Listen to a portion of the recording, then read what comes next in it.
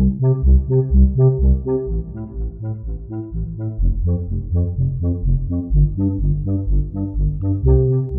to Footnotes, the Roar podcast where we explore the stories in and around the McGill Library and Archives. Nothing is off topic.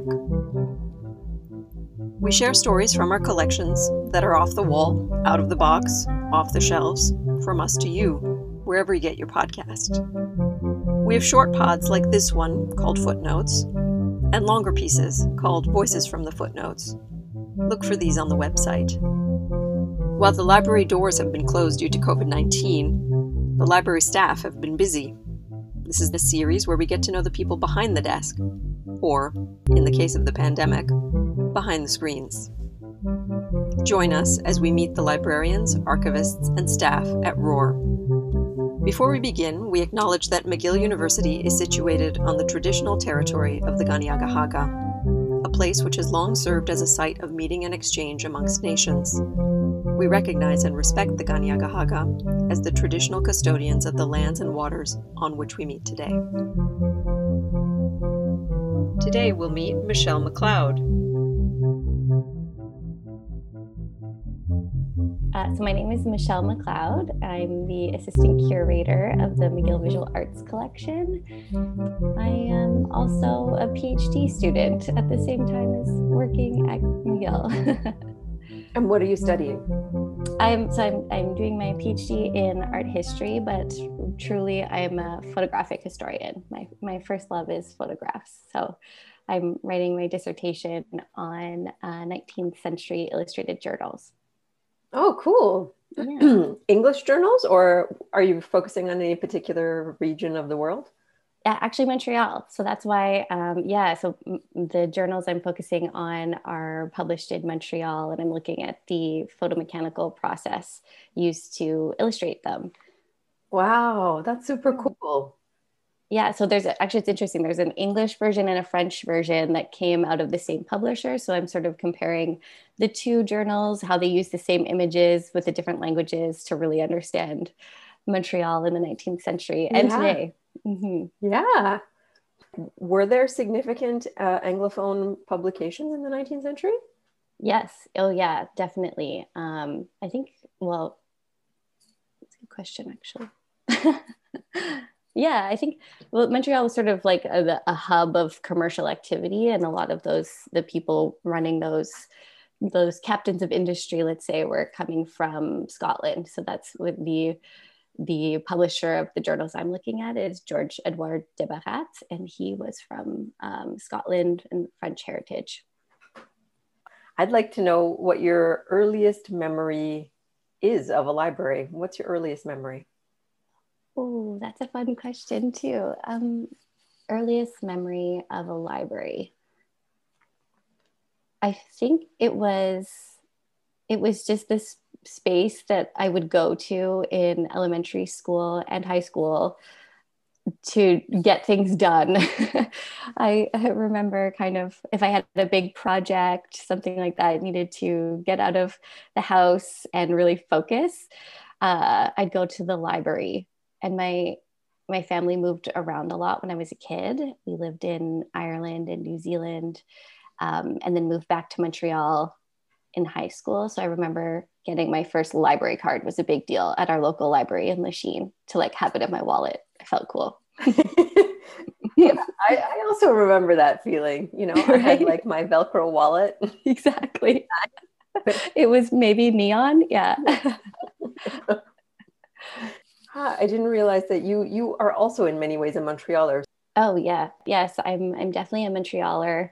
I think I like hold that title closely because we moved around a lot when I was young, and sort of, yeah, when we returned back to Montreal, I was in high school and we lived out in the West Island, and I did my undergraduate degree at Concordia, and I moved to Montreal to do my master's, and I was such a proud Montrealer. I thought I was going to hate it, but I definitely loved it. But it's just an expensive place to live as a student. Yeah. So then I was happy to return home back to Montreal to finish my PhD at Concordia again. Nice. How do you How do you use your art history in your daily work at McGill? Oh, every single day. I'm very fortunate to have this position. I think it's so exciting to the art collection at McGill is so varied and it's also so closely tied to the history of Montreal, which is really something that um, I really cherish. And I love just exploring the collection and thinking about the development of the collection from that perspective as McGill is such a integral institution in the city of Montreal. It's sort of fun to think about what the university was collecting for all these years in terms of artworks. So yeah, I think I use these skills every day. I'm also lucky enough to work with our undergraduate student interns. We have a really great roster of very dedicated and highly talented undergraduate students, most of them coming from McGill's art history department. So I work with them on research projects and writing. So there's sort of the skills that an art historian has of, visual analysis and research, getting into the archives when they open up post-pandemic. All of those things are skills in the art historian's toolbox that we use every single day. Have you made any changes, or have you contributed to how people have to access material now online through partly because of COVID, but also generally, there's been a shift towards digitization and such. Yeah, so we're working with the library to digitize a lot more of our artworks. Luckily, the McGill Visual Arts Collection, we call it the VAC, is we have a really great professional database. So our collections were accessible to the team remotely because our database is web-based. So that was really great. So we were able to carry on our usual kind of operations and research online. So that was great. We gave our students access to the database so they can work remotely. But in terms of outreach and getting the collection out there, we started an Instagram account. It seems sort of like a simple solution, but we didn't have one before. We were working with our colleagues in Rare Books on their account, McGill_Rare. And then I guess a few months into the pandemic, we started our own VAC Instagram as a way to sort of tell the world what we have in the collection, which is most of it's on display. We have this unique capability of having almost 90% of our artworks on public display, but they're all over campus. So the Instagram account is a really great place to consolidate everything, and you can see all the artworks in one place. So that's something that we started during the pandemic, and getting a lot more people interested and asking us questions for further research. So that's been great. What would be your advice to a new scholar or a new, art historian when they're setting out on research?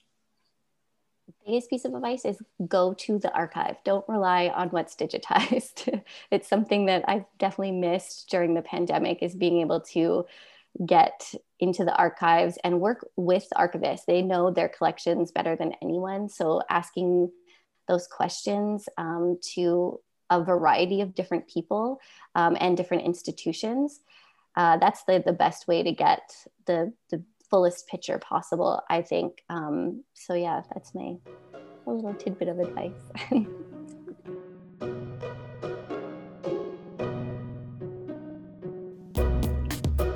Look to the show notes on our website for additional material and to explore the projects that the Roar team has been working on. Our title song, called Happy Sandbox, was composed by Mativ and sourced from freesound.org. You can find all the credits in our show notes. Thank you to Professor Natalie Cook, director of this project at Team Roar, and to Jacqueline Sundberg, associate producer.